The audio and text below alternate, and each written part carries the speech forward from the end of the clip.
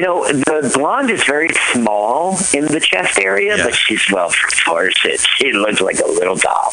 A Barbie doll. Of course, Mike, I know you're a pig like me. Okay, let me speak to this game. I just want to say that this is 100% a Pac-Man ripoff. Right.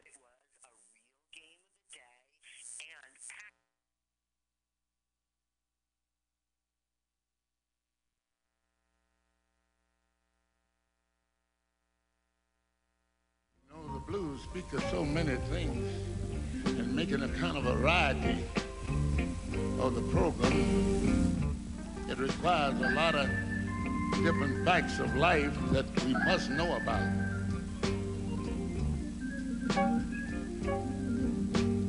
And when you think about the various nations of the earth, the various religions of the earth, the various nationalities, the various people all over the world, we have been able to make anything that we want to make and do anything we want to do. Have created miracles. But it don't make sense when we can't make peace. You know, you made everything else. Wise men, great men, from every nation in the world, all the countries in the world, have all kinds of conventions and festivals. Spend all the money. Suppose you had to spend half as much money on trying to make peace as you have been making war. We wouldn't have to worry about nothing. But it don't make sense. It don't make sense. It don't make sense when you can't make peace. Morning, mutineers. The bee here. And no, it don't make no sense if you can't make peace.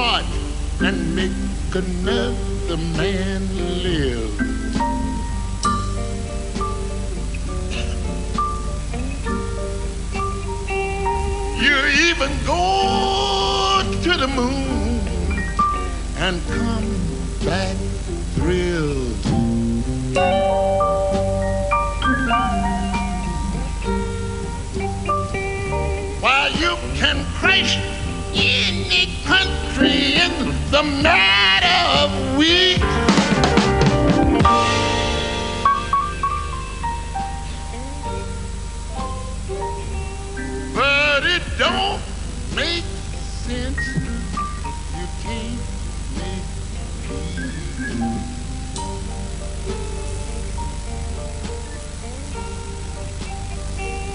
You know it don't make sense. You know it don't make sense. You know it don't make sense when you can't make peace. When you can't make peace. Now when you can't make peace, you know you can't make peace.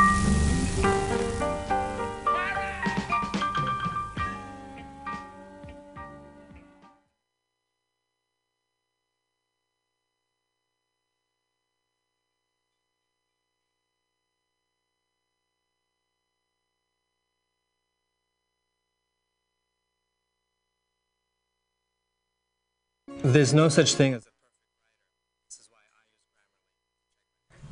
It was a great Willie Dixon. Don't make sense if you can't make peace.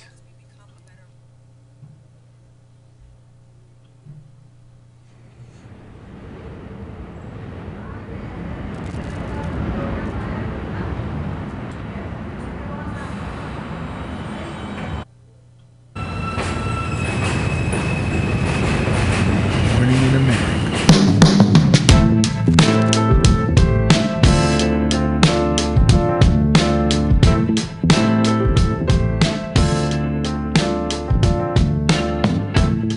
It's still in San Diego. You can hear a baby cry as the trains in New York City roll thunder down the line. The teachers rise in Richmond as they sleep in San Antonio, while the harbor lights on Baltimore got nurses headed home. And the jails of Maricopa say a minute's but is wrong. It's morning in America, but I can't see the dawn.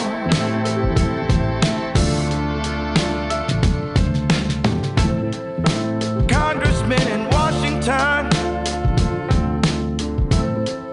receive their briefing brew,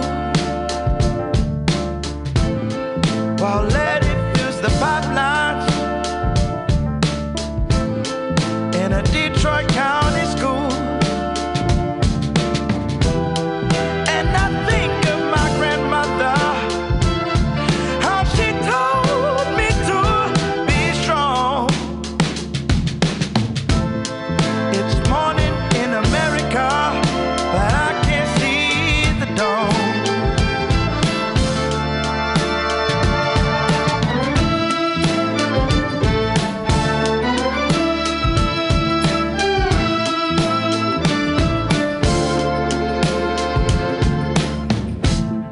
A junkie waits in Jacksonville,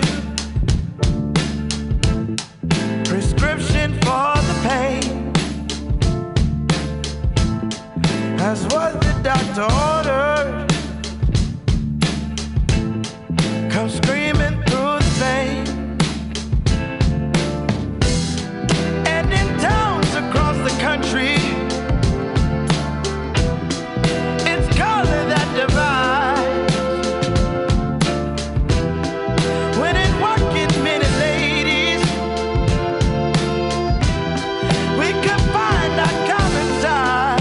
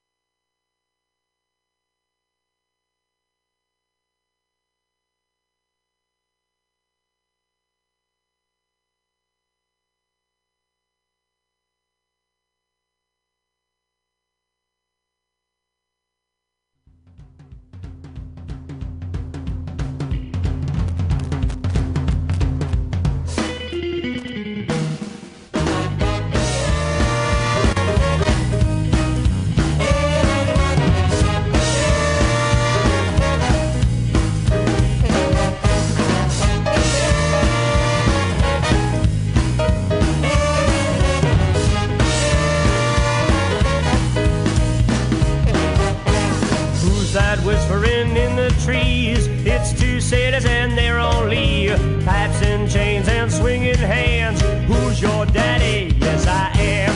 Fat cat came to play. Now you can't run fast enough. You best stay away when the pushers come to shove. Zoot zoot riot, throw back a bottle of beer. Zoot zoot riot, a bullet home through your coal black hair. Zoot zoot riot, throw back a bottle of beer. Zoot zoot riot, a bullet home through your coal black hair. Blow daddy.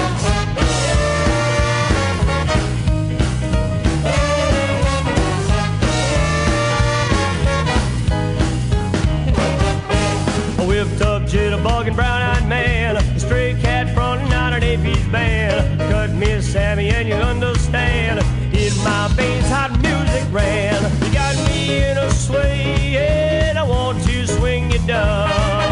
Now you sailors know where your women come for love.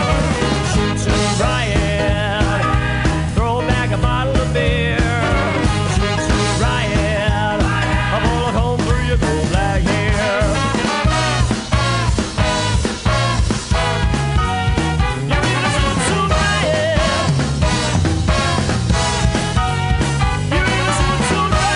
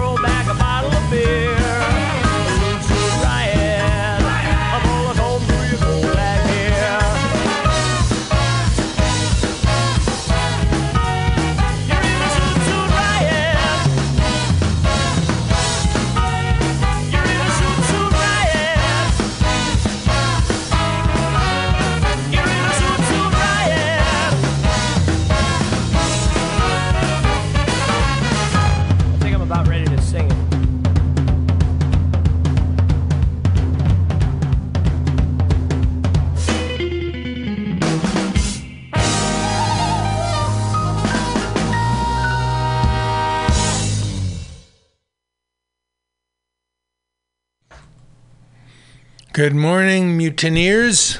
It's Labor and Love.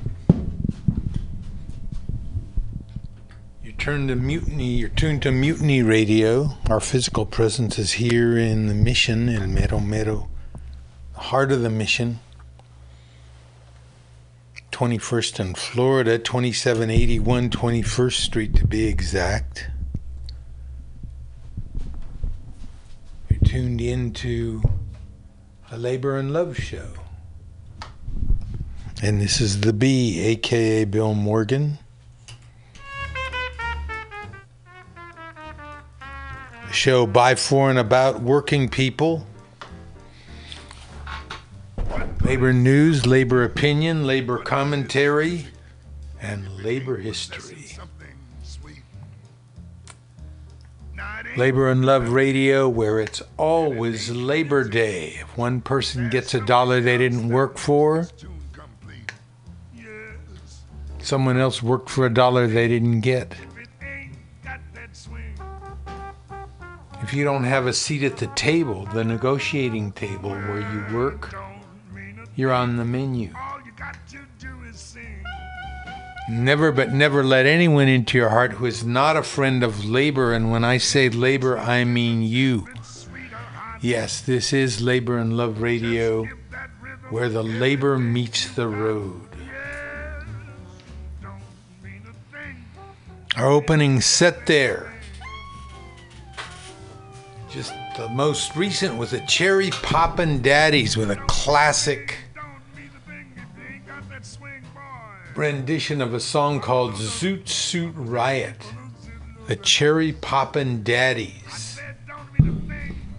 Who's that whispering in the trees? It's two sailors and they're on lead. Pipes and chains and swinging hands. Who's your daddy? Yes, I am. Fat Cat came to play. Now he can't run fast enough. You had better stay away when the pushers come to shove. Zoot Suit Riot, throw back a bottle of beer. Zoot Suit Riot, pull the comb through your back, your black hair. Whipped up jitterbugging brown-eyed man, a stray cat fronting up an 8-piece band. Cut me, Sammy, and you'll understand in my veins hot music ran. You got me in a sway, and I want you to swing your dove. Now the sailors know where your women come for love. More on the Zoot, quote-unquote, Zoot Suit Riots a little later. The naivete of some people who thought that racism in America was dead and buried. When everybody knows that every chance it gets, it rears its ugly head, i.e. our president and his administration. Before that, Morning in America, and I want to thank Vita Ramirez for that one, introducing me to that band. The Indications, Ron Jones and the Indications, and the song was Morning in America, and talking about the kind of dreariness, the sameness of existence, in this case in the inner city ghetto, and about two kids who get good news. Morning in America, but I ain't seen the dawn. And before that, of course, one of the favorites on Labor and Love, the great, great Willie Dixon. Conscientious objector, peace activist, giant of the blues scene with It Don't Make Sense If You Can't Make Peace. It don't make sense if you can't make peace. Willie Dixon.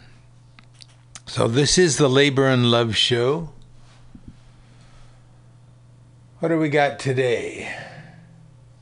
Labor history. History of labor actions on this day or this week. The nation's first strike. Did I read that correctly? History of the working class. First documented labor strike in San Francisco occurred when Chinese laborers demanded a raise while working on the Parrot block granite building. First strike in California history. Truth Out stories. Workers with disabilities are making cents per hour and it's legal. GOP paid millions to operatives who pushed census question aimed to help whites. The Central Park Five, a little more about those as Ava DuVernay was on Democracy Now! Talking about a new film that she made.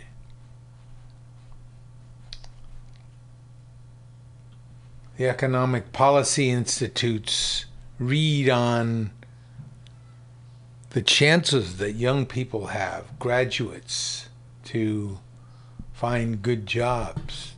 And we've got our labor beat. Story is about the first Actors Equity, American Airlines threatening the bloodiest, ugliest battle in labor history. What have unions done for the working class? Why you should never use a self-checkout. And on and on.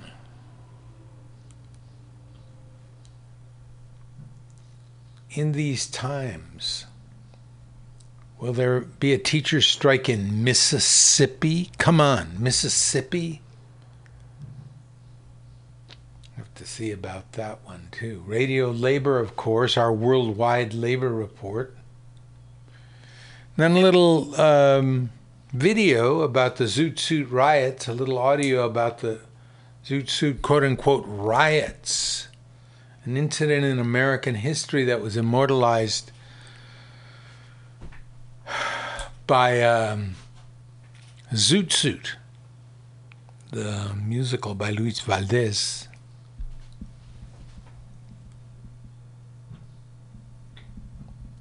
Morning in America. Let's play another one by them. Okay, let's see. Kind of like that, like I say, Morning in America.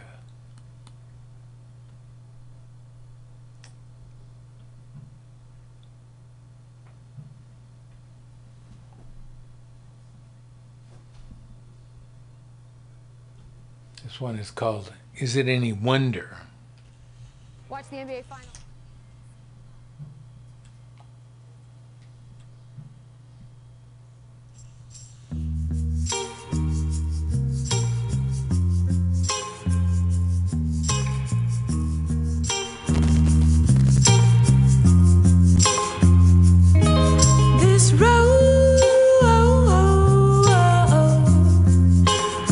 It's gonna take us back now.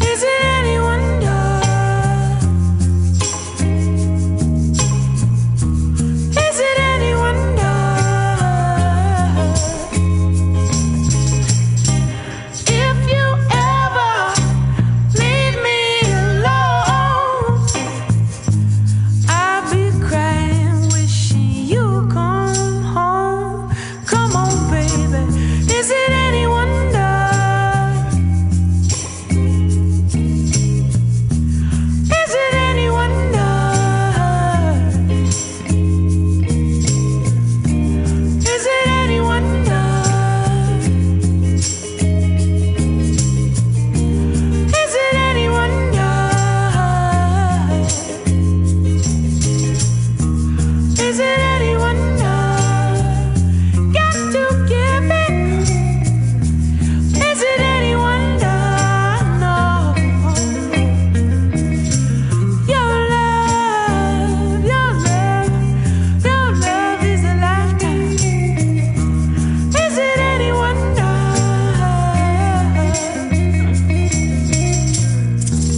Oh, baby.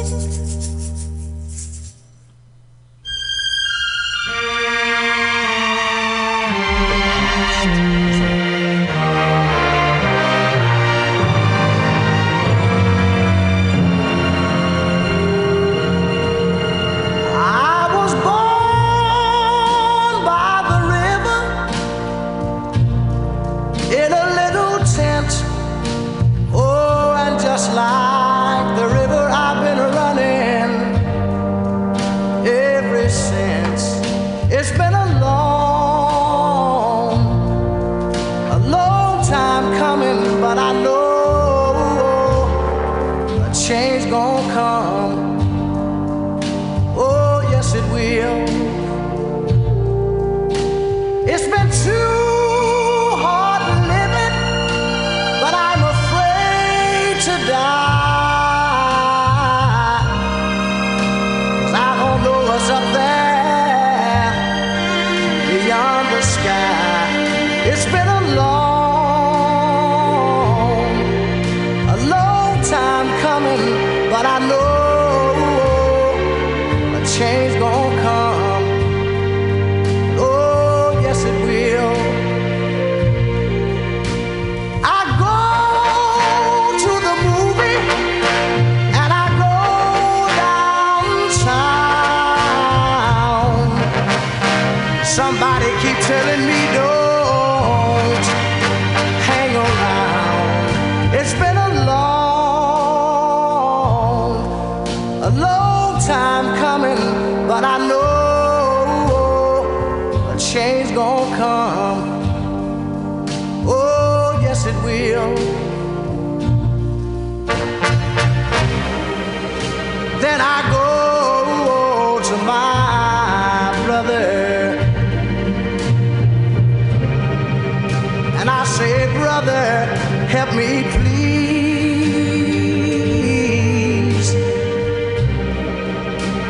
But he winds up knocking me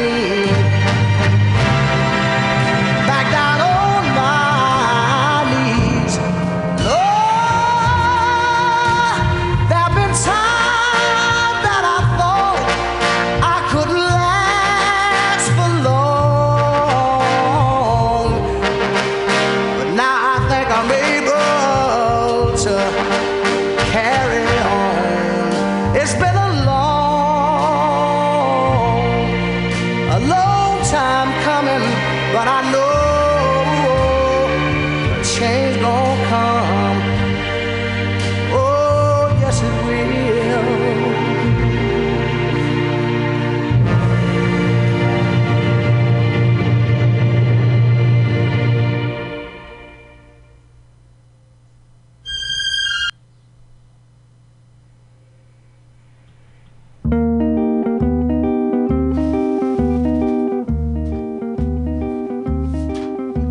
I'm tired of moon songs, of star and of June songs. They simply make me nap. And ditties romantic drive me nearly frantic. I think they're all full of pap. History's making, nations are quaking. Why sing of stars above? For while we are waiting, Father Time's creating new things to be singing of. Sing me a song with social significance. All other tunes are taboo. I want a ditty with heat in it, appealing with feeling and meat in it. Sing me a song with social significance, or you can sing till you're blue. Let meaning shine from every line, or I won't love you. Sing me of wars and sing me of bread lines. lines, tell me of front page news. Sing me of strikes and last-minute headlines. Dress your observation in syncopation. Sing me a song with social significance. There's nothing else that will do. It must get hot with what is what, or I won't love you.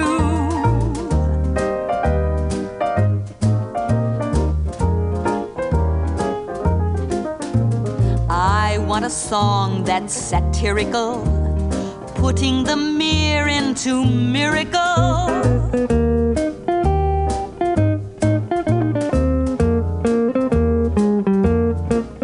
It must be packed with social fact, or I won't love you. Sing me of kings and conferences martial. Tell me of mills and mines. Sing me of courts that aren't impartial. What's to be done with them? Tell me in rhythm. Sing me a song with social significance. There's nothing else that will do. It must be tense with common sense, or I won't love you.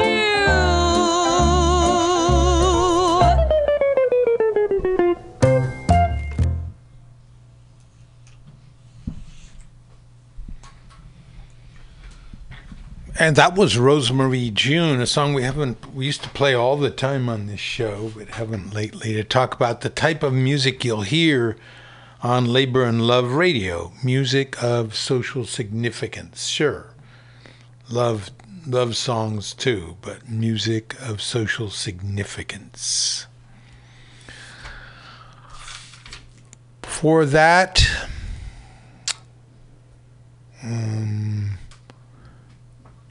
we had the Indications. Okay. Is It Any Wonder? And before that, we had Sam Cooke.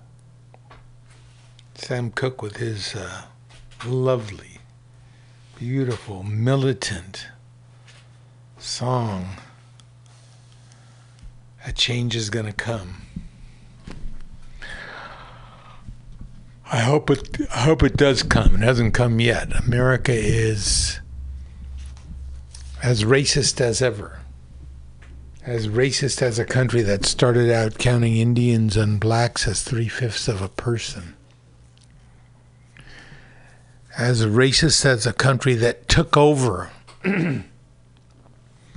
almost half the surface area of the territory of its neighbor, and consigned all those people who had been citizens of Mexico to becoming second-class citizens in the United States, cheating them out of their land.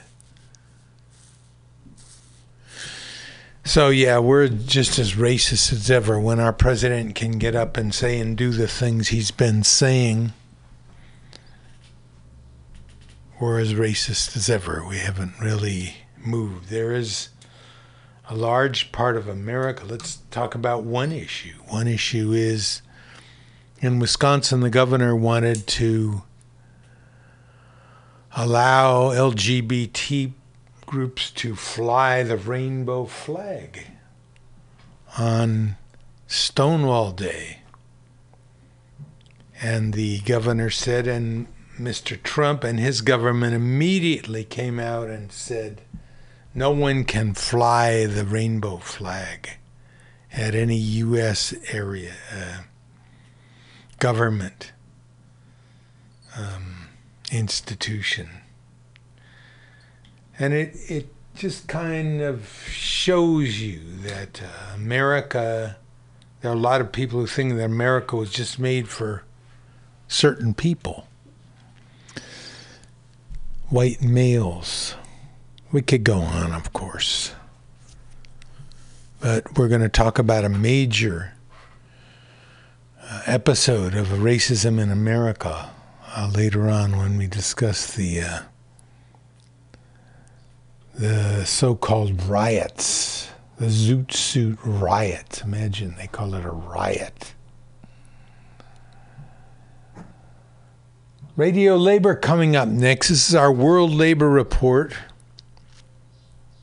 produced by Radio Labor.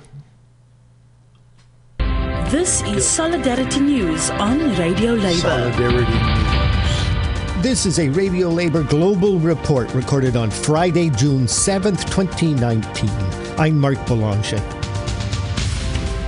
In the report this week, thousands of unionizing Delta workers get insulted.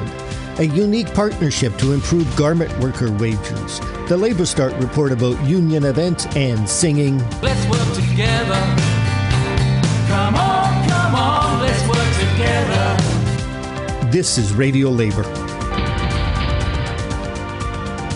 Thousands of ground workers at Delta Airlines in the United States are trying to win a union election, which could see them joining the International Association of Machinists, the IAM. In the latest attack on the workers' right to choose a union without coercion, the company has been distributing leaflets which tell the workers not to join the union, but instead save the money they would spend on union dues to buy beer or video games. In reaction, the union put out a video. Delta released a flyer saying that the $700 we'd be spending on union dues could be better spent on video games. That's sad. Delta is a multi-billion-dollar company that pays out their executives tens of millions per year, and they don't even pay a single cent in federal income taxes. Most of their part-timers, called Ready Reserves, don't have health care. The full-time Delta employees that are lucky enough to have coverage are subjected to high premiums and high deductibles. Many Delta employees have to work multiple jobs just to get by, and no Delta employee has the dignity of a voice at work. So we are calling on Delta to respect their workers' right to stand united for a better and more secure workplace. Delta, do better. Be better. Delta's ground workers, also known as ramp workers, have reacted by producing videos of their own. Hey everyone, this is Jay Robinson, JFK Ramp. I've just been made aware of a flyer that's circulating or produced by my employer that suggests that instead of a union, which provides things at the unionized airlines like a grievance procedure, a safety committee, a bid committee, lower medical costs, no cap on ready reserves. Actually, union carriers don't have ready reserves. They have part-times, but they're all part-timers, but they still have benefits. No cap on hours. And, of course, higher wages. Instead of union dues, which can help provide those things, that I should spend that money on video games. Really? I've had my intelligence insulted before, so that's nothing new, but this really takes the cake. Video games instead of a better career, better retirement. No thank you. I'll pass. Give me a card. The 17,000 ramp workers are winning support from many people. Here is Robert Reich, a former U.S. Secretary of Labor, explaining the issues. I'm hearing a lot from my friends at Delta Airlines who are asking, why doesn't Delta want a union? Why don't they even want to let workers have an election? Apparently, Delta is pushing hard to keep its employees from getting an election through constant anti-union propaganda, harassment, intimidation of activist leaders. Now, there are a lot of issues here. 17,000 ramp and cargo workers in the United States, many of whom are called Ready Reserve, with no health benefits, no pension or matching 401k, no vacation. Other Delta workers complain about lack of staffing and associated safety issues, arbitrary discipline, favoritism. Even senior full-time workers feel like they have a target on their backs because they know the company can fire them and hire 2 Ready Reserve workers in their place. Delta workers don't have a defined benefit pension like most unionized airline workers do. There's no job security protecting them from outsourcing. Work rules and other conditions of employment change often at the whim of Delta. Delta workers need a union. They deserve a union. They need a voice. They need to be free from this arbitrariness. So why doesn't Delta want a union? Hopefully, Delta workers will get one. The unionizing drive at Delta is being backed by the AFL-CIO, America's largest labor federation.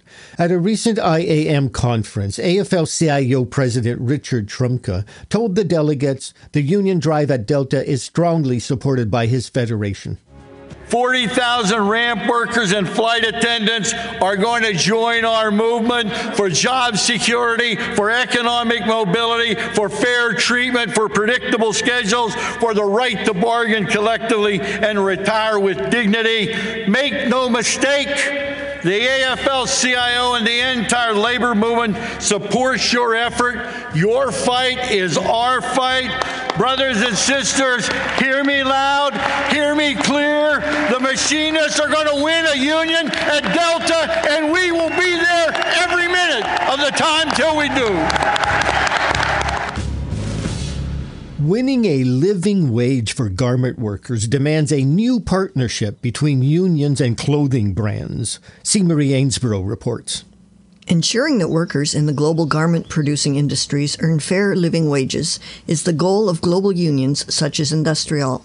Industrial is the organization, along with Uni Global Union, which negotiated the Bangladesh Fire and Building Safety Accord in 2013.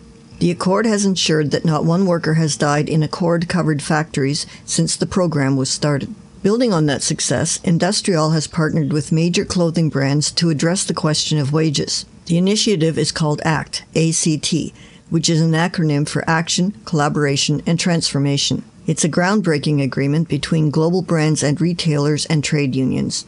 It is aimed at transforming the garment, textile, and footwear industries to achieve living wages for workers through collective bargaining. The executive director of ACT is Frank Hoffer. He was asked to describe ACT. ACT actually is a unique collaboration between international retailers and brands of the garment and textile industry and Industrial, which is the global trade union federation of textile and garment workers. And what it wants to achieve is very simple.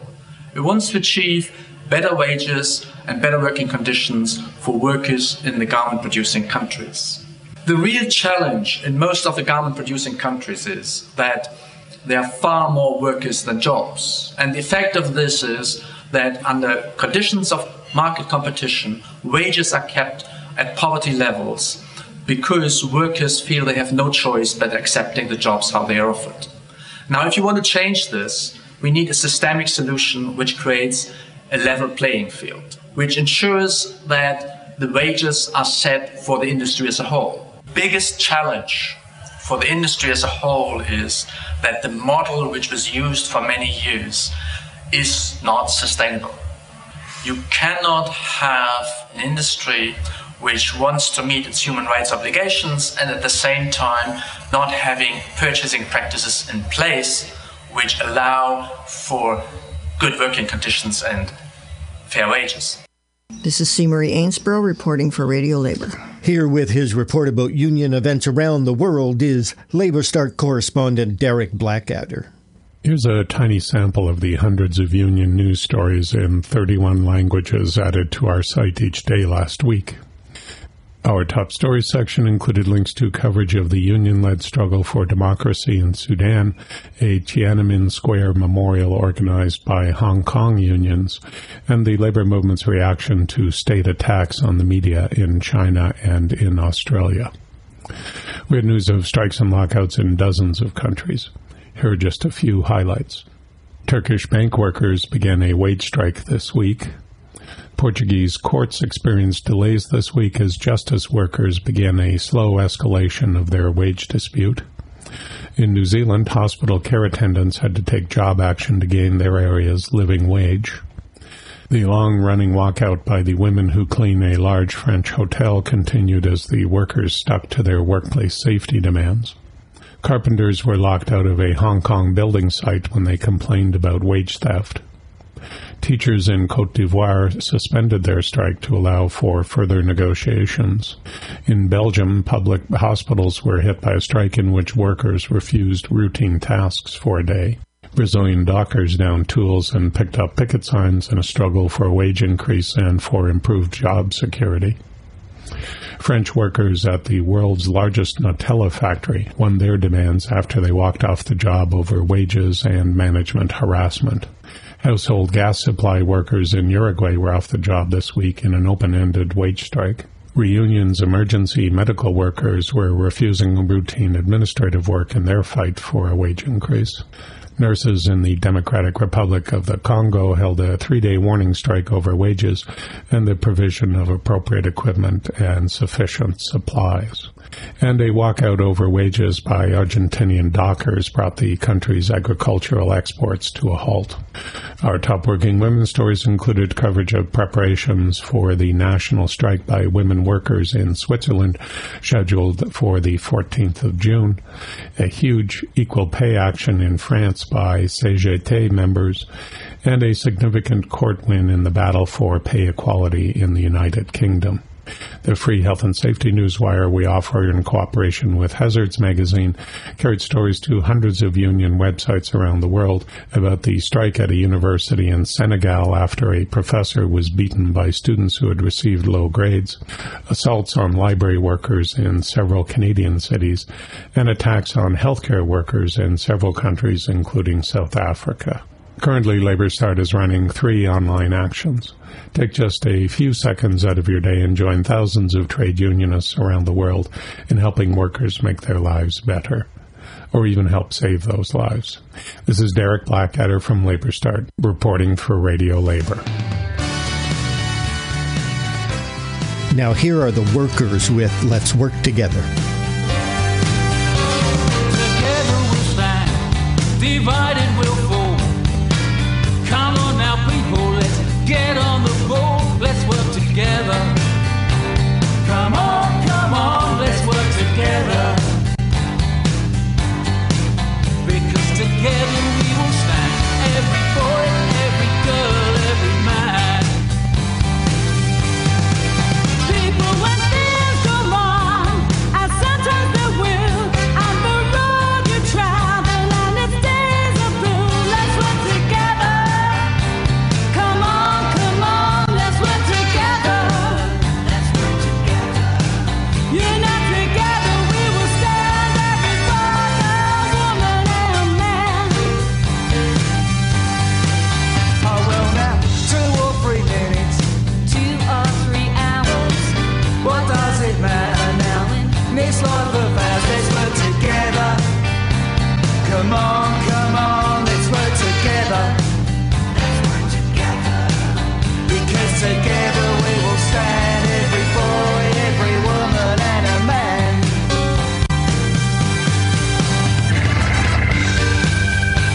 You know what we're talking about? Oh, yeah.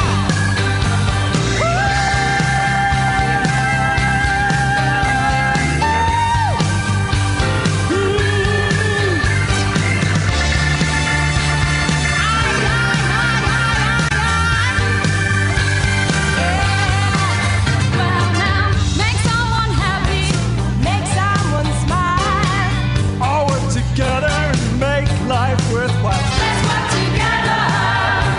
Come on, let's work together. We're gonna work together, yeah. Because together we will stand. Every boy, girl, woman, and a man. Every man. Well, now come on, you people, walk hand in hand. Let's make this world of ours a good place to stand and work together. Oh, come on, let's work together. Let's work together. Because together we will stand. Every boy, girl, woman, and a man. Every man.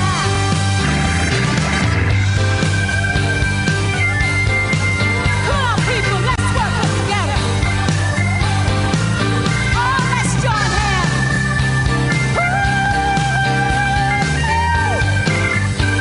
Now. Because together we will stand. Every boy, girl, woman, and man. Tell me what you can do. Well, together we will stand. Every boy, girl, woman, and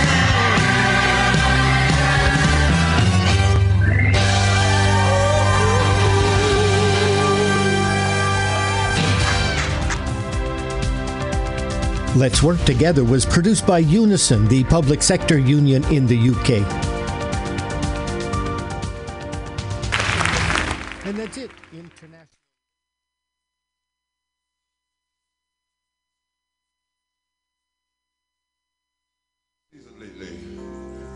There used to be an agreement between the seasons that they would all come and stay for 3 months and then go to wherever seasons go, and they're not where we are. Lately there has been no spring, no summer, and no fall. Politically and philosophically and psychologically, there has only been the season of ice.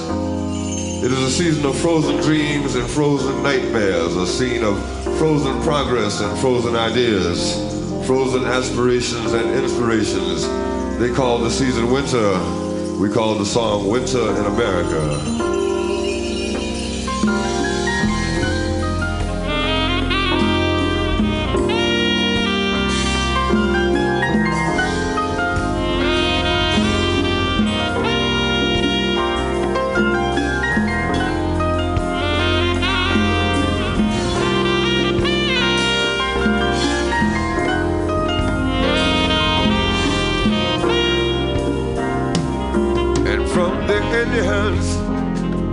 Welcome the pilgrims into the buffalo that once ruled the plain.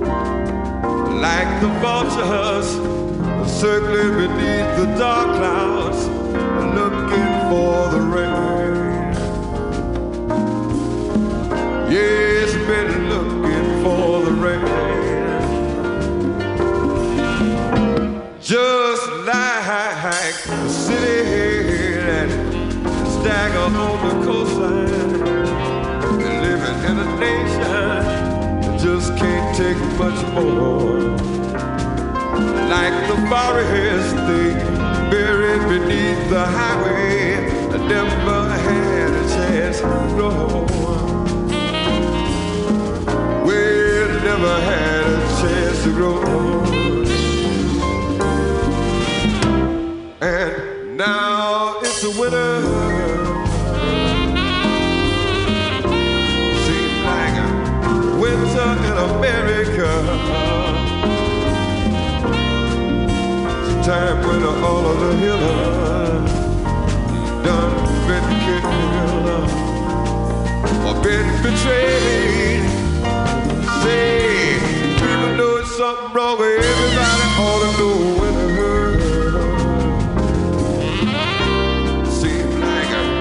Winter in America.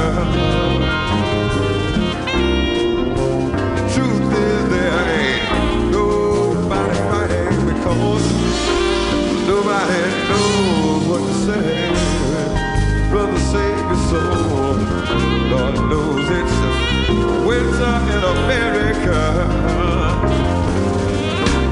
The Constitution, no more piece of paper, and with free society will disturb but the dying man. And now democracy is ragtime on the corners, unemployed and hoping to rain. Yes, it's been a hoping for some rain, but it just don't look like rain. I've seen President Valentine watching last-ditch races marching across the floor. And like peace signs that melted in our dreams and never had a chance to go home. Well, it never had a chance to go home. If somebody won't know, tell them it's a winter. It's cold, it's like a winter in America. Yes, a time when all of the healers, people who could help us done been killed or been betrayed. Say, people know it's something wrong. Hey, winter. Yes, it feels like winter in America. The truth is there ain't nobody fighting because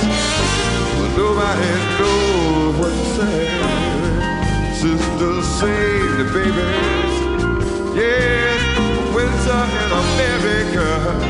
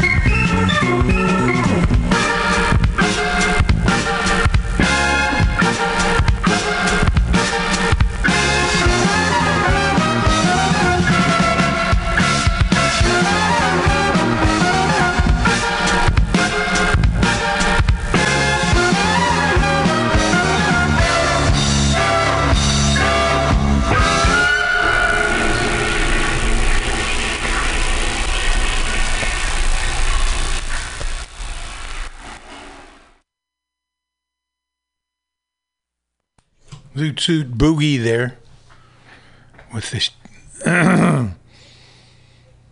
what do we say, the Cherry Poppin' Daddies from 1997, the Zoot Suit Boogie. And we'll get on to Zoot Suit in a minute. Before that, we had Gil Scott-Heron, and we kind of celebrated Gil Scott-Heron last week, an anniversary of his death. His classic Winter in America. It's Winter in America. Winter of ideas. Winter of new approaches. And before that, Let's Work Together by The Workers, the name of their group, as part of the Radio Labor show.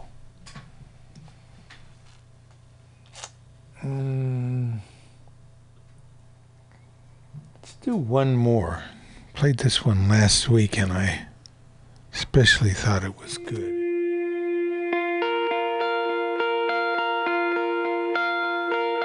My father came from Japan in 1905. He was 15 when he immigrated from Japan. He worked until he was able to actually build a store. Let me tell you a story in the form of a dream. I don't know why I have to tell it, but I know what it means. Close your eyes, just picture the scene as I paint it for you. It was World War II when this man named Kenji woke up. Ken was not a soldier. He was just a man with a family who owned a store in LA. That day, he crawled out of bed like he always did, bacon and eggs with wife and kids. He lived on the second floor of a little store he ran. He moved to LA from Japan, they called him immigrant. In Japanese, he'd say he was called Issei. That meant first generation in the United States, when everybody was afraid of the Germans, afraid of the Japs, but most of all afraid of a homeland attack. And that morning, when Ken went out on the doormat, his world went black, cause right there, front page news, 3 weeks before 1942, Pearl Harbor's been bombed and the Japs are coming. Pictures of soldiers dying and running. Ken knew what it would lead to, just like he guessed. The president said the evil Japanese in our home country would be locked away. They gave Ken a couple of days to get his whole life packed in 2 bags. Just 2 bags, couldn't even pack his clothes. Some folks didn't even have a suitcase to pack anything in, so 2 trash bags is all he gave them. And when the kids asked Mom, where are we going? Nobody even knew what to say to them. Ken didn't want to lie, he said the US is looking for spies, so we have to live in a place called Manzanar, where a lot of Japanese people are. Stop it, don't look at the gunmen. You don't want to get the soldiers wondering if you're gonna run or not, cause if you run then you might get shot. Other than that, try not to think about it. Try not to worry about it being so crowded, cause someday we'll get out. Someday. As soon as war broke out, the FBI came and they just come to the house and you have to come. All the Japanese have to go. They took Mr. Need and people couldn't understand why they had to take him, because he's just innocent laborer. So now they're in a town with soldiers surrounding them. Every day, every night, look down at them. From watchtowers up on the wall, Ken couldn't really hate them at all. They were just doing the job, and he wasn't gonna make any problems. He had a little garden, vegetables and fruits that he gave to the troops in a basket his wife made. But in the back of his mind, he wanted his family's life saved. Prisoners of war in their own damn country, what for? As time passed in the prison town, he wondered if he'd live it down if and when they were free. The only way out was joining the army, and supposedly some men went out for the army, signed on, and ended up flying to Japan with a bomb. That 15-kiloton blast put an end to the war pretty fast. 2 cities were blown to bits. The end of the war came quick, and Ken got out big hopes of a normal life with his kids and his wife. But then they got back to their home, and what they saw made him feel so alone. These people had trashed every room, smashed in the windows and bashed in the doors, written on the walls and the floor, Japs not welcome anymore. And Kenji dropped both of his bags at his sides and just stood outside. He looked at his wife without words to say. She looked back at him, wiping tears away, and said, someday we'll be okay, someday. Now the names have been changed, but the story's true. My family was locked up back in 42. My family was there where it was dark and damp, and they called it an internment camp. When we first got back from camp, it was pretty bad. I remember my husband said, we're going to stay till last. Then my husband died before they closed the camp. got the fixed since you're right. Yeah, that was a repeat of something we played.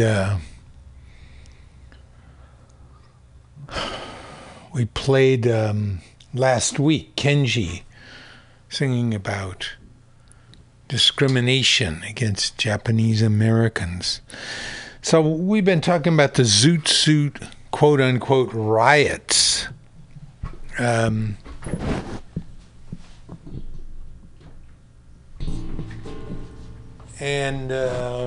What was this? This was in 1943, mainly in Los Angeles, but in cities all across the country. Servicemen, mostly white, came through, for example, San Diego and Los Angeles, big shipping out places to go to the Pacific War. And the servicemen were pretty much allowed the run of the place, but they kept running into Zoot Suiters, at this time young people, Chicano, black, even some whites, dressed in a style called Zoot Suits. And, well, let's listen. They can tell the story better than I. In 1943, the city of Los Angeles experienced one of the most significant episodes of racial violence in the 20th century, known as the Zoot Suit riots.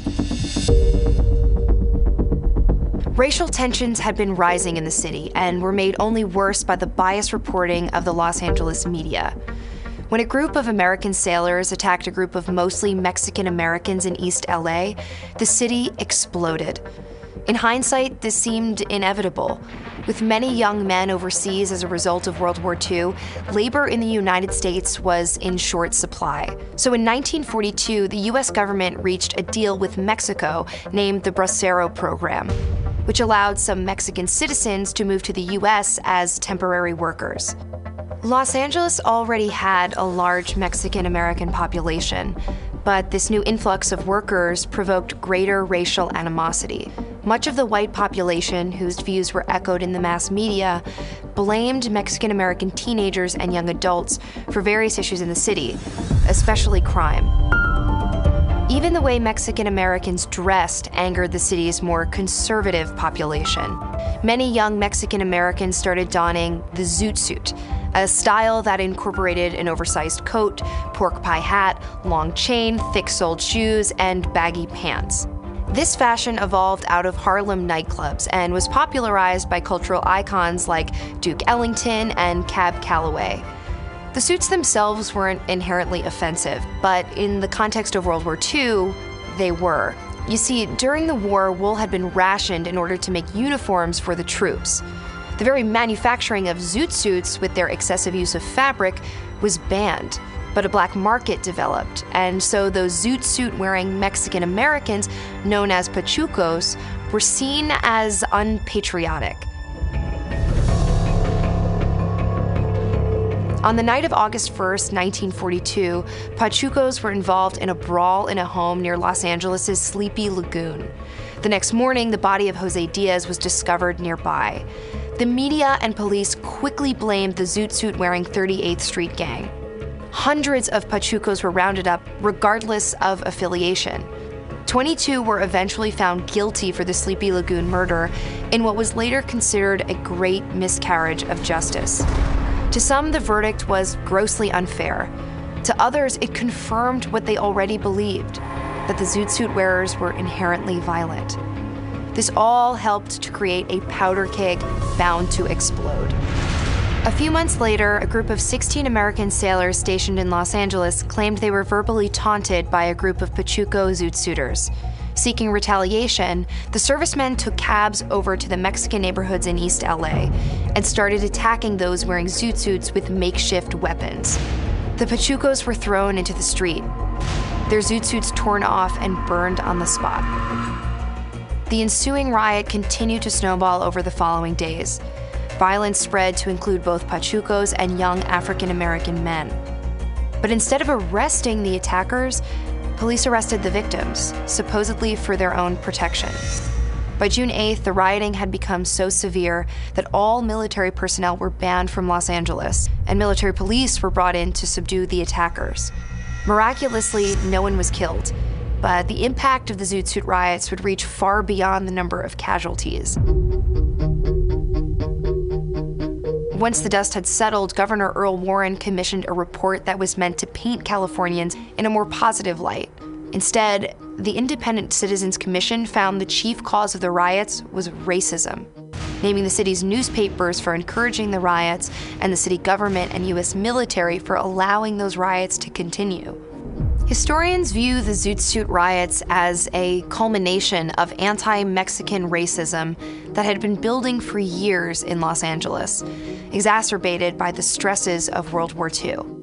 The riots forced the country to face these problems head-on and confront the systemic oppression faced by Mexican Americans in Los Angeles and throughout the country.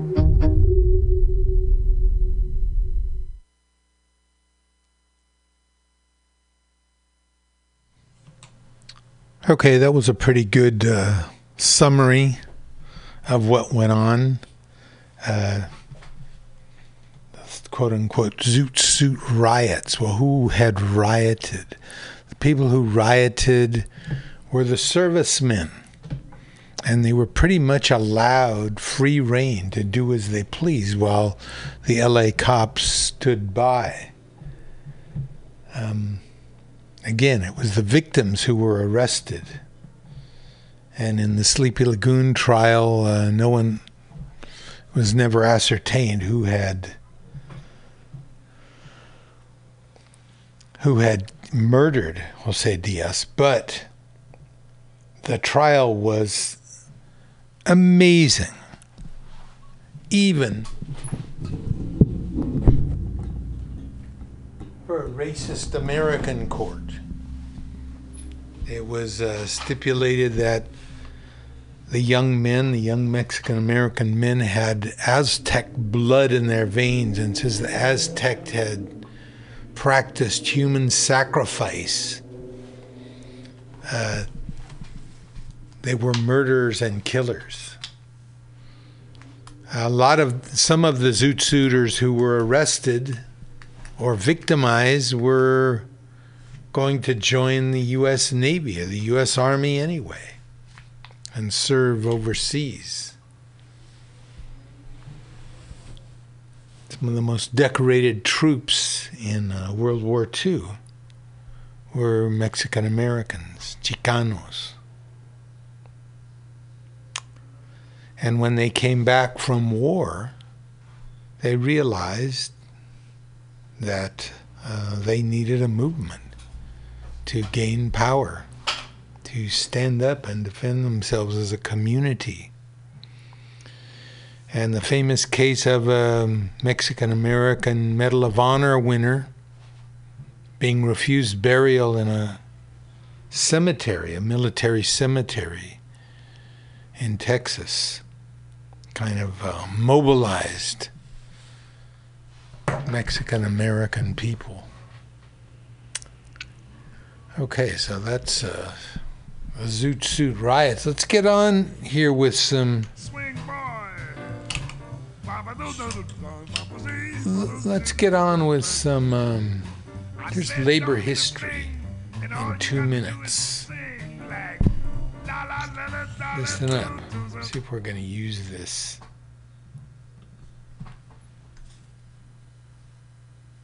I'm Rick Smith, and this is Labor History in 2.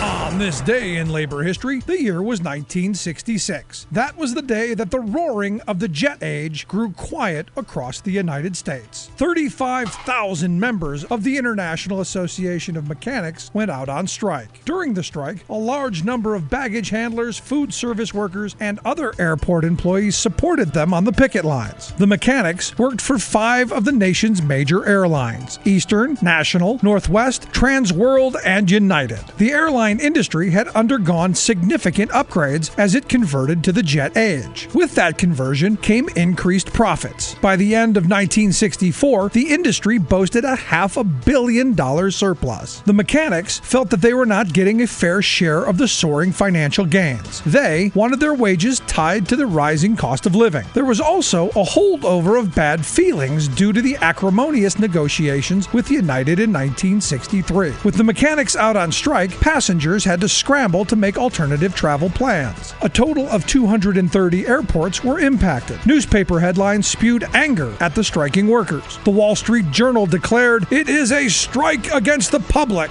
Newsreel footage of the strike declared, "At the height of the summer vacation travel season, air terminals are empty, barren caverns of space." After 20 days, Johnson called both sides to the White House for a sit-down. After a long negotiation session, the president announced the sides had agreed to what amounted to a 4.5% raise. But the rank-and-file strikers shocked the president and the press by rejecting the settlement. The strike continued until August 19th. The final settlement gave the mechanics a 6% raise. Labor History in 2 brought to you by the Illinois Labor History Society and The Rick Smith Show. For more information, go to laborhistoryin2.com, like us on Facebook, and follow us on the Twitters at Labor History in 2.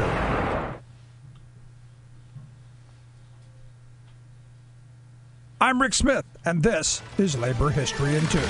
In the past few years, you may have seen news stories about efforts to raise the minimum wage. From the Fight for 15 campaign to various state-based campaigns, raising the minimum wage has become an important campaign for workers. But do you know where in the United States the minimum wage started? Well, it began more than 100 years ago. And on this day in labor history, the year was 1912. Massachusetts passed the very first minimum wage law. Earlier that year, the Bread and Roses strike had brought national attention to the deplorable working conditions of women and children in the textile industry. This served as one of the motivating factors for the legislation. Massachusetts' new law only applied to women and child labor under the age of 18. In fact, it did not even set an actual minimum wage. Instead, it set up a commission to investigate the wages paid to employees in different industries.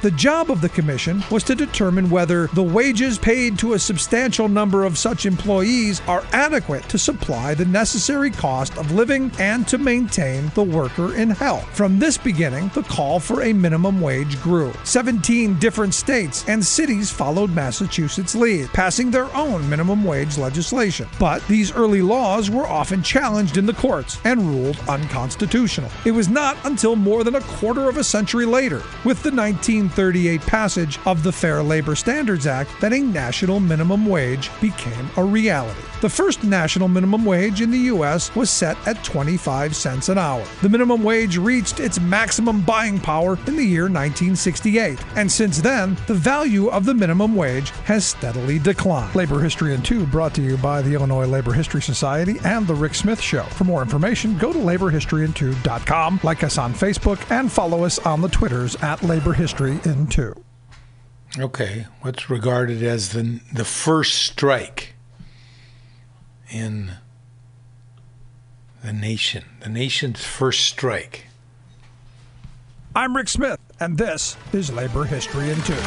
On this day in labor history, we're going all the way back to the year 1786. That was the day when what labor historians widely consider America's first strike occurred in Philadelphia, Pennsylvania. A group of the city's journeyman printers gathered to discuss proposed decreases to their wages. They issued a statement explaining their collective response. Resolve that we, the subscribers, will not engage to work for any printing establishment in this city or county under the sum of $6 per week. Their demand was for $1 a day for a 6-day work week. The printers went on to declare, resolved that we will support such of our brethren as shall be thrown out of employment on account of their refusing to work for less than $6 per week. 26 printers signed the declaration. This strike occurred just 3 years after the end of the Revolutionary War. Several of the strikers had taken up arms against the British, including William Price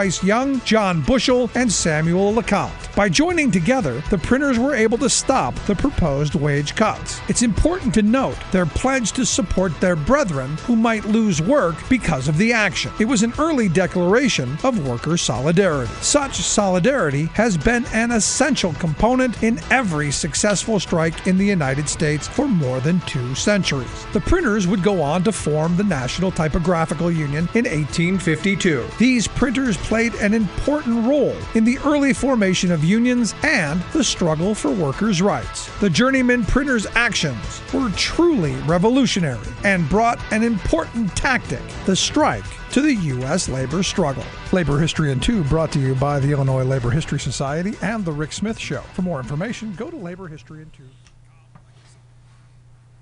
2. That was our Labor History in 2 minutes. Talking about a mechanics strike in 1969, airline mechanics. A little more about that because there's 1 or 2 going on right now. A little blurb about the minimum wage and the movement for a livable wage. And then America's first strike. Printmakers, 1786. Remember, you're only alone when you don't stand up. And when you don't stand up, they'll count that you stood up for sitting down. Let's look at our credos. These are things we hold dear at Labor and Love Radio. And we try to repeat them as often as, well, each show. Credos are kind of things we believe in and want to share with you and want you to share with us, with me. And this is something by Utah Phillips. Kids don't have a little brother. Kids don't have a little brother working in the coal mine. They don't have a little sister coughing her lungs out in the looms of the big mill towns in the Northeast. Why? Because we organized. We broke the back of the sweatshops in this country. We have child labor laws. Those were not benevolent gifts from enlightened management. They were fought for, they were bled for, they were died for by working people. By people like us. Kids ought to know that. That's why I sing these songs. That's why I tell these stories, damn it. No root, no fruit. Amen. As Utah Phillips said, was fond of saying, the most revolutionary thing there is a memory.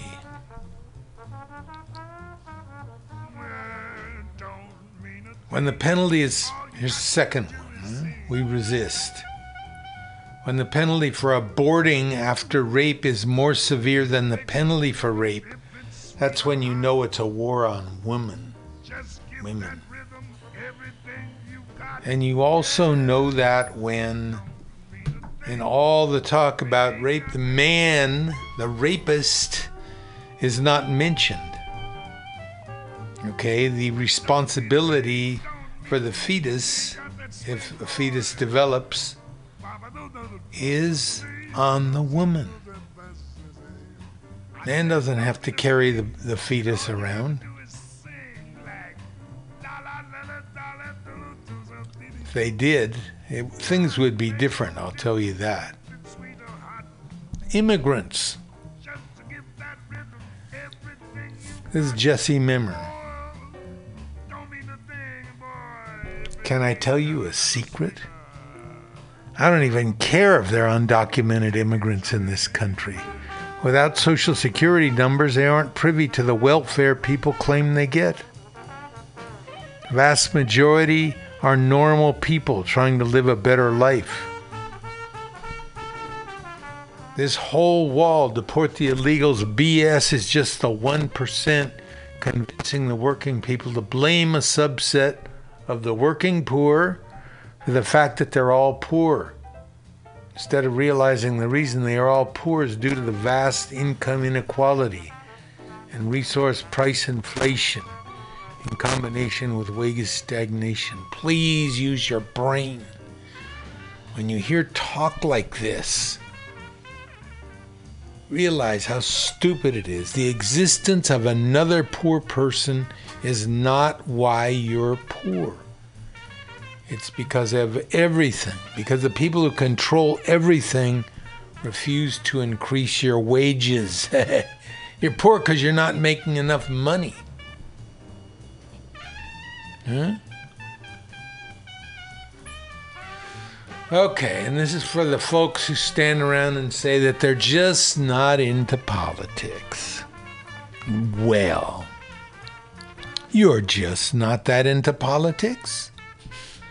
Your boss is, your landlord is, your insurance company is, and every day they use their political power to keep your pay low, raise your rent, and deny you coverage. It's time to get into politics. Okay, so those are our credos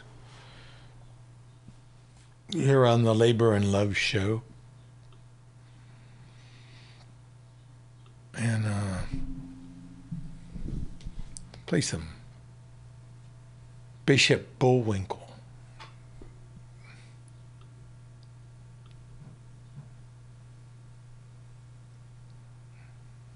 Take me a minute to find him.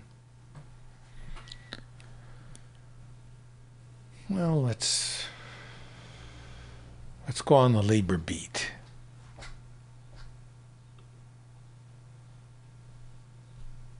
First documented labor strike in San Francisco, June 8th, occurred when Chinese laborers demanded a raise while working on the Parrot building.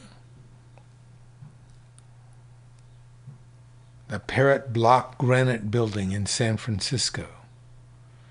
A battle between the militia and striking miners in Dunnville, Colorado ended with 6 union members dead and 15 taken prisoner.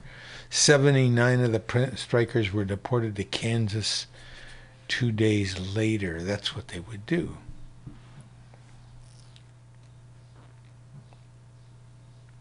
That's what they would do. They would move you. The strikers in the Kerr-McGee struggle, the copper companies in Arizona and New Mexico. They would take strikers and just leave them out in the desert. You know? Hoping they would die, basically.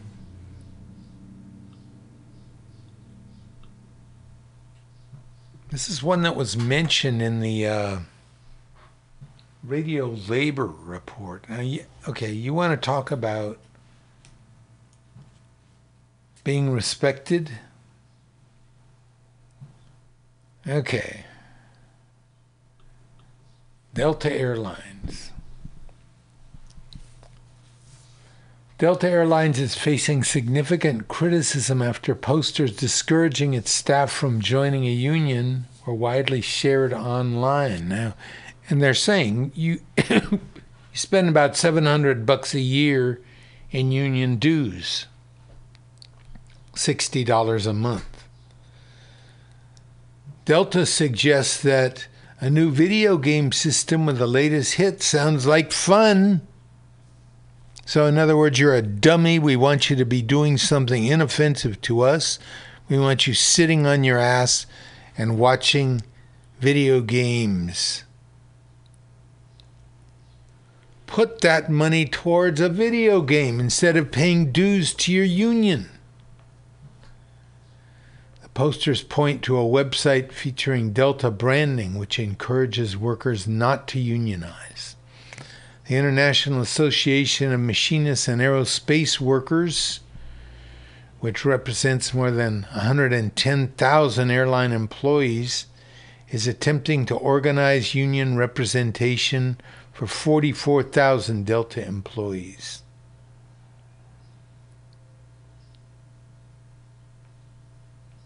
The day when Delta ramp workers and flight attendants will finally be able to bargain for that compensation, benefits, and work rules they deserve is coming quickly. And that has Delta terrified, as well they should be.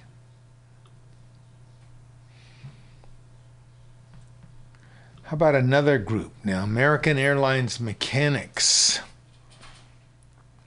are threatening a strike if a new contract isn't negotiated, and the union president has declared that the employees are prepared to dispute and erupt the bloodiest, ugliest battle that the United States labor movement ever saw. The statement comes just one day after the airline sued its union workers, claiming that they had engaged in an illegal work slowdown to strengthen their hand at the bargaining table. So we've got two groups here, two airlines merged, and two different unions were active, and they've merged as well.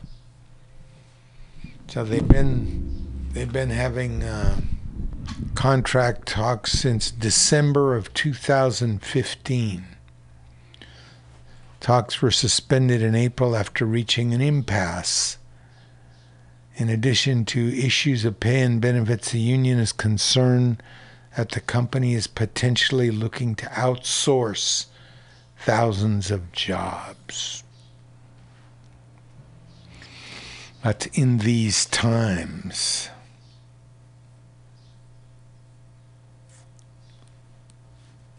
Let's see.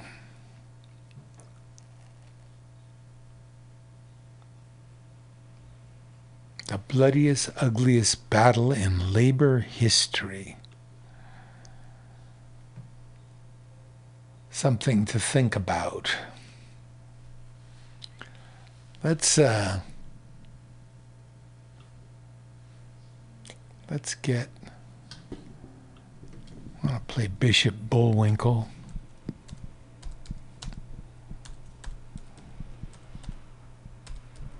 And his take on reality, huh?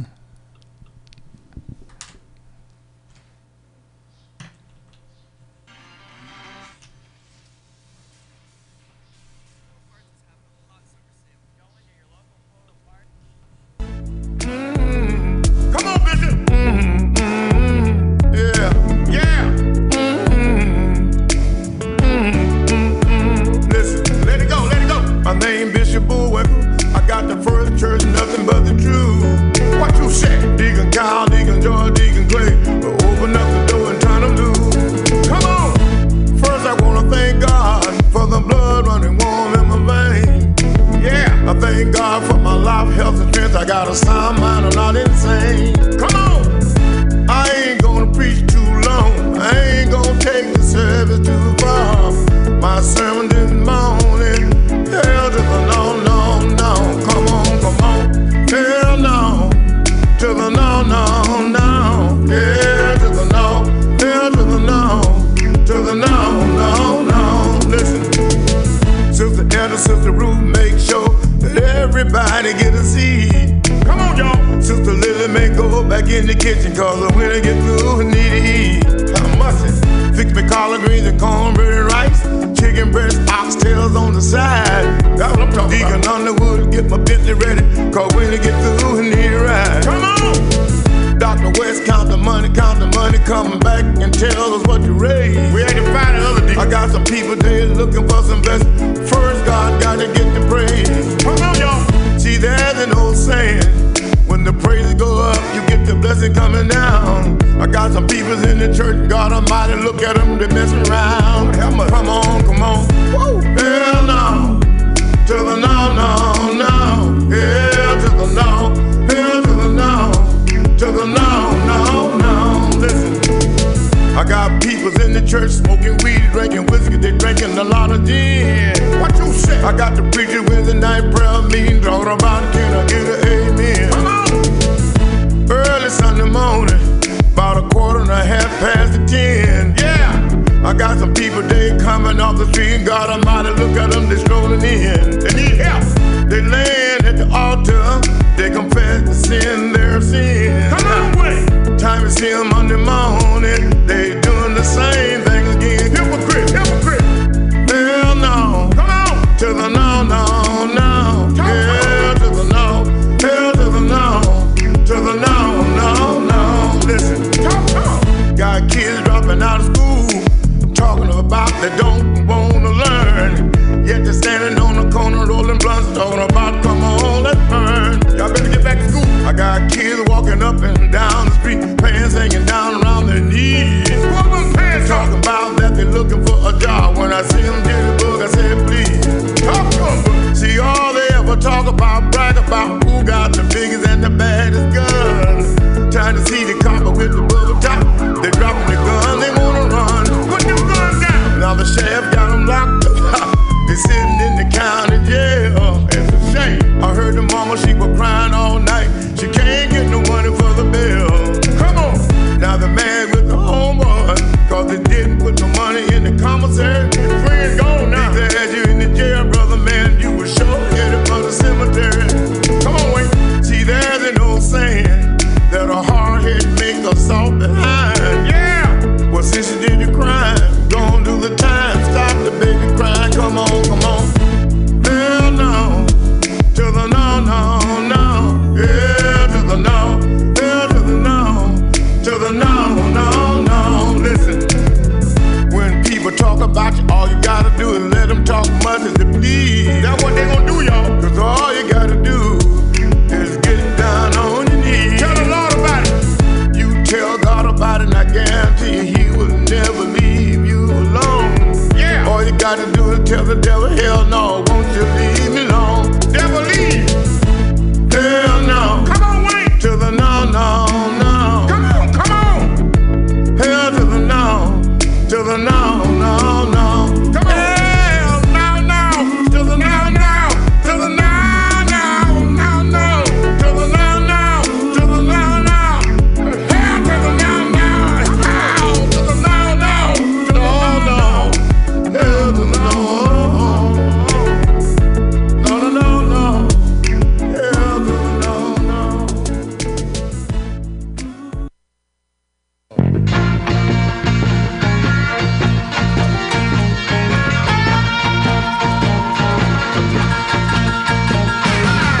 Played in the ghetto with my face in the cement.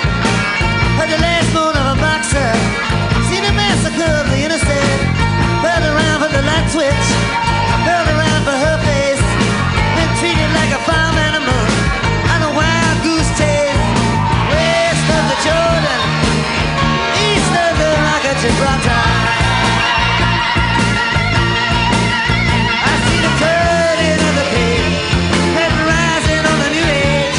See the groom still waiting at the altar.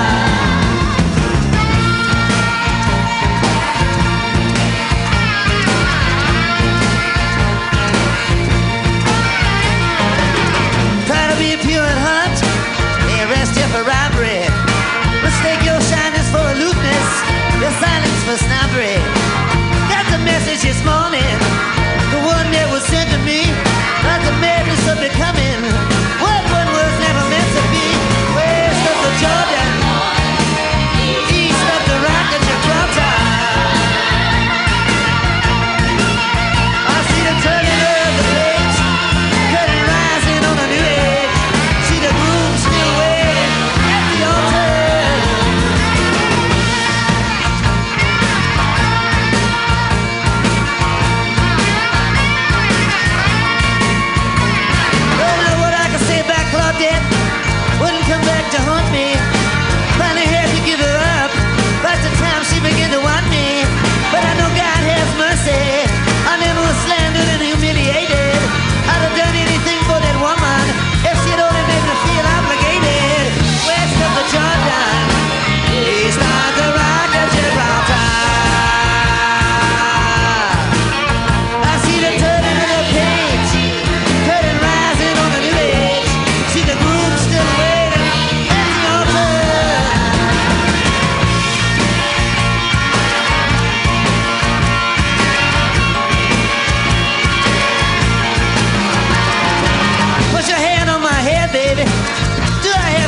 furniture.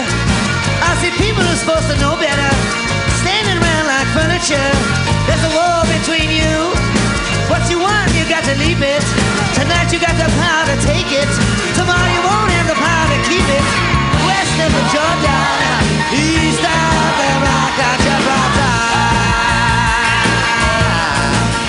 I see the turning of the page, curtain rising on a new age. See the groom still waiting.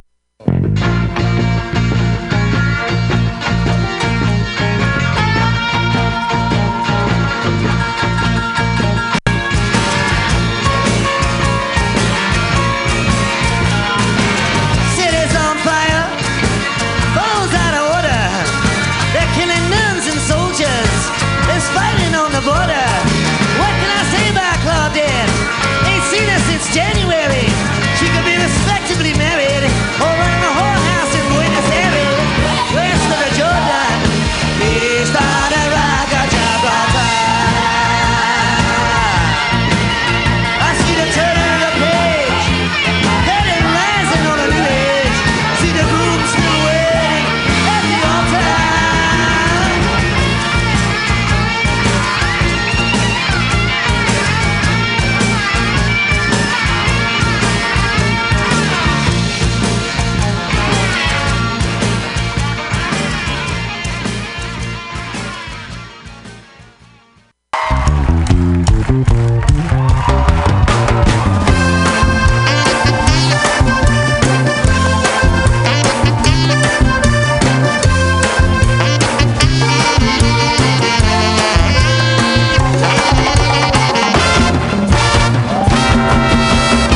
Haber nacido en América es como una bendición, tierra de bellas imágenes que alegra el corazón, mosaico de mil colores, bellas mujeres y flores, para los pueblos de América les canto mi canción.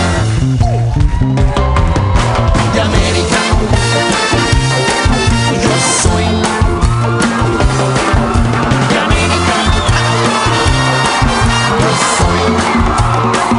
Dice, tengo los lagos, tengo los ríos, tengo mis dientes pa' cuando me sonrío, la nieve que maquilla mis montañas, tengo el sol que me seca y la lluvia que me baña, un desierto embriagado con peyote, un trago de pulque para cantar con los coyotes, todo lo que necesito tengo a mis pulmones respirando azul clarito, trabajo bruto pero con orgullo, aquí se comparte, lo mío es tuyo, este pueblo no se ahoga con marullo, y si se derrumba yo lo reconstruyo, tampoco pestañeo cuando te miro para que te recuerde de mi apellido, la operación Cóndor invadiendo mi nido, oye, perdono pero nunca olvido, dile, ¡ah!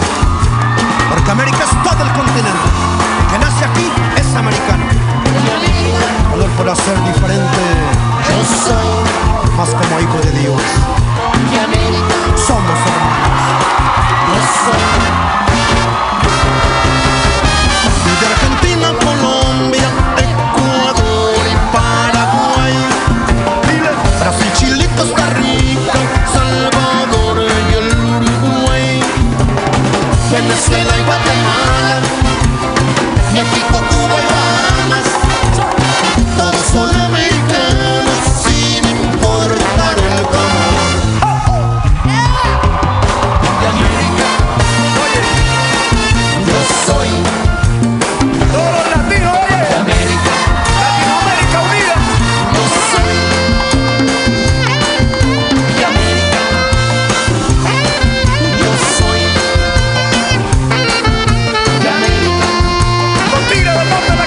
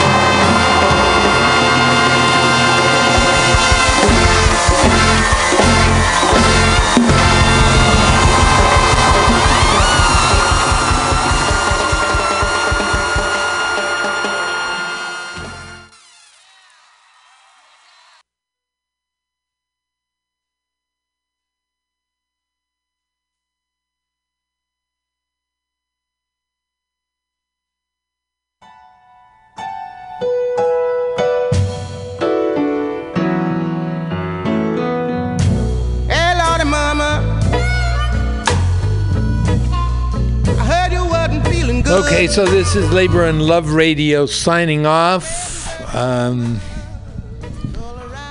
Your host of Flat Black Plastic, Mr. Scotto Walker, just arrived with his mix of wisdom and good feeling. This is the Beast signing off. Remember, if one person gets $1 they didn't work for, someone else worked for $1 they didn't get.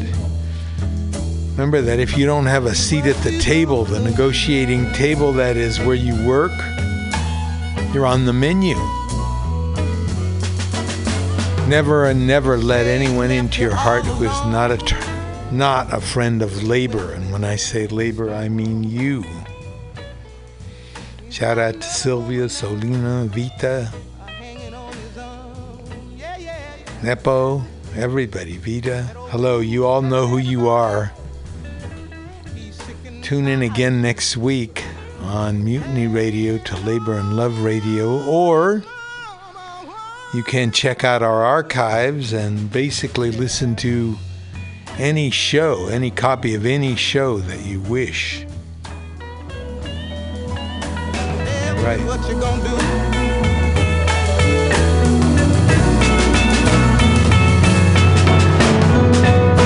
They say you left a fuss and fight.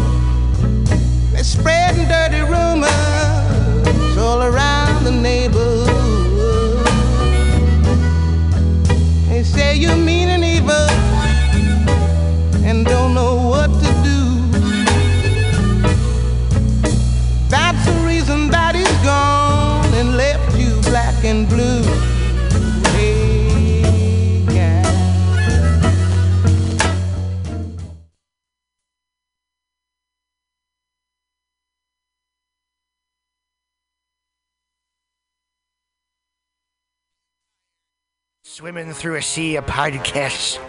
Are ye on a raft without a paddle? Well, gather around me, sea dogs, and get aboard me pirate ship as we set sail for the seas of MutinyRadio.fm.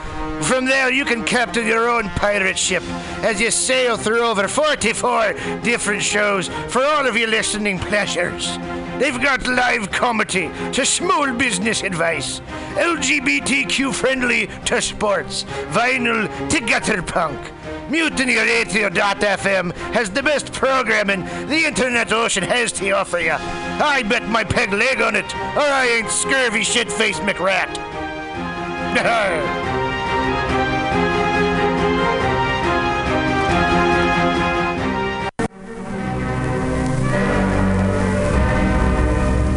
Hello there, my friends out at Mutiny Radio. Chester Cashcock here, giving you my love and regards as well as Moofy's over there. And you know, anytime I go swimming in my vault of rare coins and piles of filthy cash, I can't help but listen to Bamtastic's Comedy Clubhouse every Friday from 8 to 10. They have a fun time at Bamtastic's Deep in the Mission, where you can laugh off your tushy every Friday for a mere $10. And $10, I mean, that's what I use to wipe my tushy with, so to wipe it off. For it's indubitious. And if you can't make it to Mutiny Radio, don't worry, don't fret at all. You can simply download the podcast and post-show in the comfort of anywhere, like your Aspen summer cottage on the mountain ridge with the kayaks. Just go to podcast.pcrcollective.org or mutinyradio.fm podcasts and look for Comedy Clubhouse with a K. You can download it for free. But we'd love to see you every Friday, 8 to 10, down here at Mutiny Radio. Laugh off your tushy and save your life, because you know what's better than laughter? Well, it's a cash cock, baby.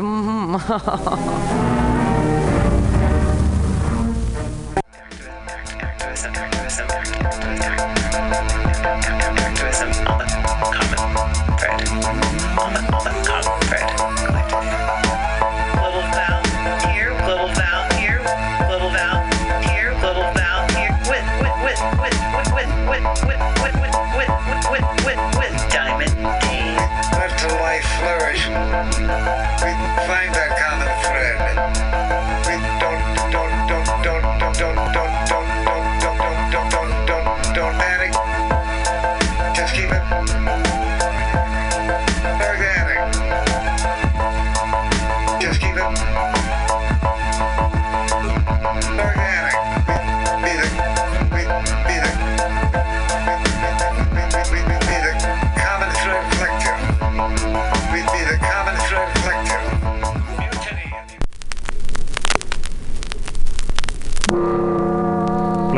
Plastic. So if you're in your car and you're listening to one radio station, MutinyRadio station, you're filtering all the others. They are treating in all frequencies, and you keep them. So just listen to one specific Saturday to 2. Really, the sound quality good, and you understand things that's playing. However, if your radio is not fine-tuned, you might 2 or 3 or more stations at the same time.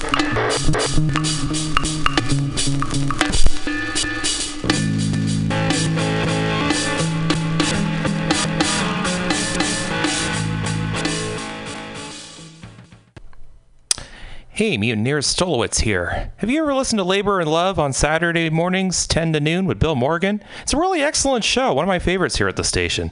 And it's all about service. It might be the devil, it might be the Lord, but we got to serve somebody. And Bill understands the virtue of service as the heart and soul of the labor movement better than a lot of people I know. And it's one of the reasons I love to listen to him. He breaks down socialism, democracy, protest history, workers' news, and the power of unions. Along with that, he serves up an excellent mix of jazz, Latin, gospel, hip-hop, and traditional folk ballads. Great stuff. Check it out. Labor and Love is every Saturday, 10 a.m. to 12 p.m. Serve somebody. Subliminal SF visual and auditory mind control brings you the best, coolest t-shirt and hoodie designs and mind-bending local bands and shows at venues all over San Francisco and the Bay Area. Subliminal SF is here to destroy your sense of normalcy and plant ideas in your skull to make you cooler and a more awesome person. Check out all the badass products at subliminalsf.myshopify.com. That's subliminalsf.myshopify.com and experience Subliminal SF.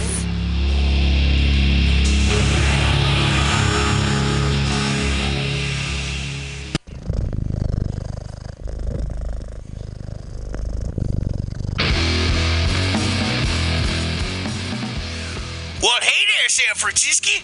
If you're looking for some delicious late-night food, I suggest you mosey on down to Bender's Bar. Inside, you can find counter offer, offering you amazing late-night food and snacks. Try the chicken biscuit. It's like your stomach's in a tasty tornado. They have exceptionally great daily ground sustainable burgers with sides of tater tots, grilled asparagus, and delicious zucchini, and creamy-licious mac and cheese. You like tacos? They got them. And from the specials, very deep fried fish sandwich to a stoner burger with a donut bun. What are those crazy potheads gonna come up with next? Go to the counter offer inside of Bender's Bar at 800 South Van Ness Avenue, San Francisco. It's located between 19th Street and 20th Street in the Mission District. Open 7 nights a week from 5 to 10 p.m. or later. Counter offer, son. Accent changed like 3 times throughout the course of that. Yeah.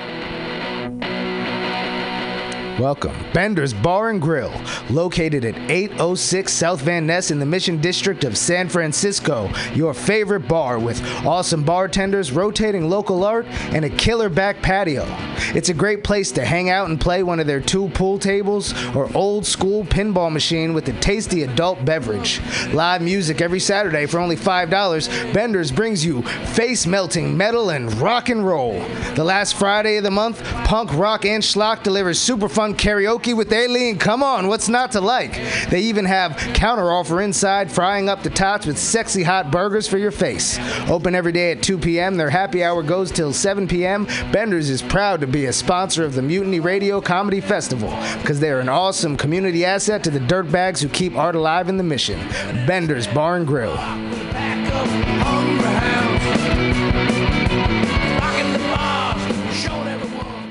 This is Tushar Matters with Mutiny Radio. Big up to the #1 station that rules the nation. Give it to me every time. Billy Bob, you ever want to be funny? Well, my dogs think I'm funny, Daryl. Well, I mean, you ever want to be like in front of an audience, like other than like squirrels, dogs, and dead peasants? Oh, shit. From time to time, I've given it a thought or two. You know, if you go to Joke Workshop, there's more than 2 peoples paying attention to your jokes, and they ain't even gonna be jerks about it. Daryl, are you serious? I can get people to listen to my jokes? And they'll even say nice things, dude, before they tell you how to get improvements. No way. What is this, Dad?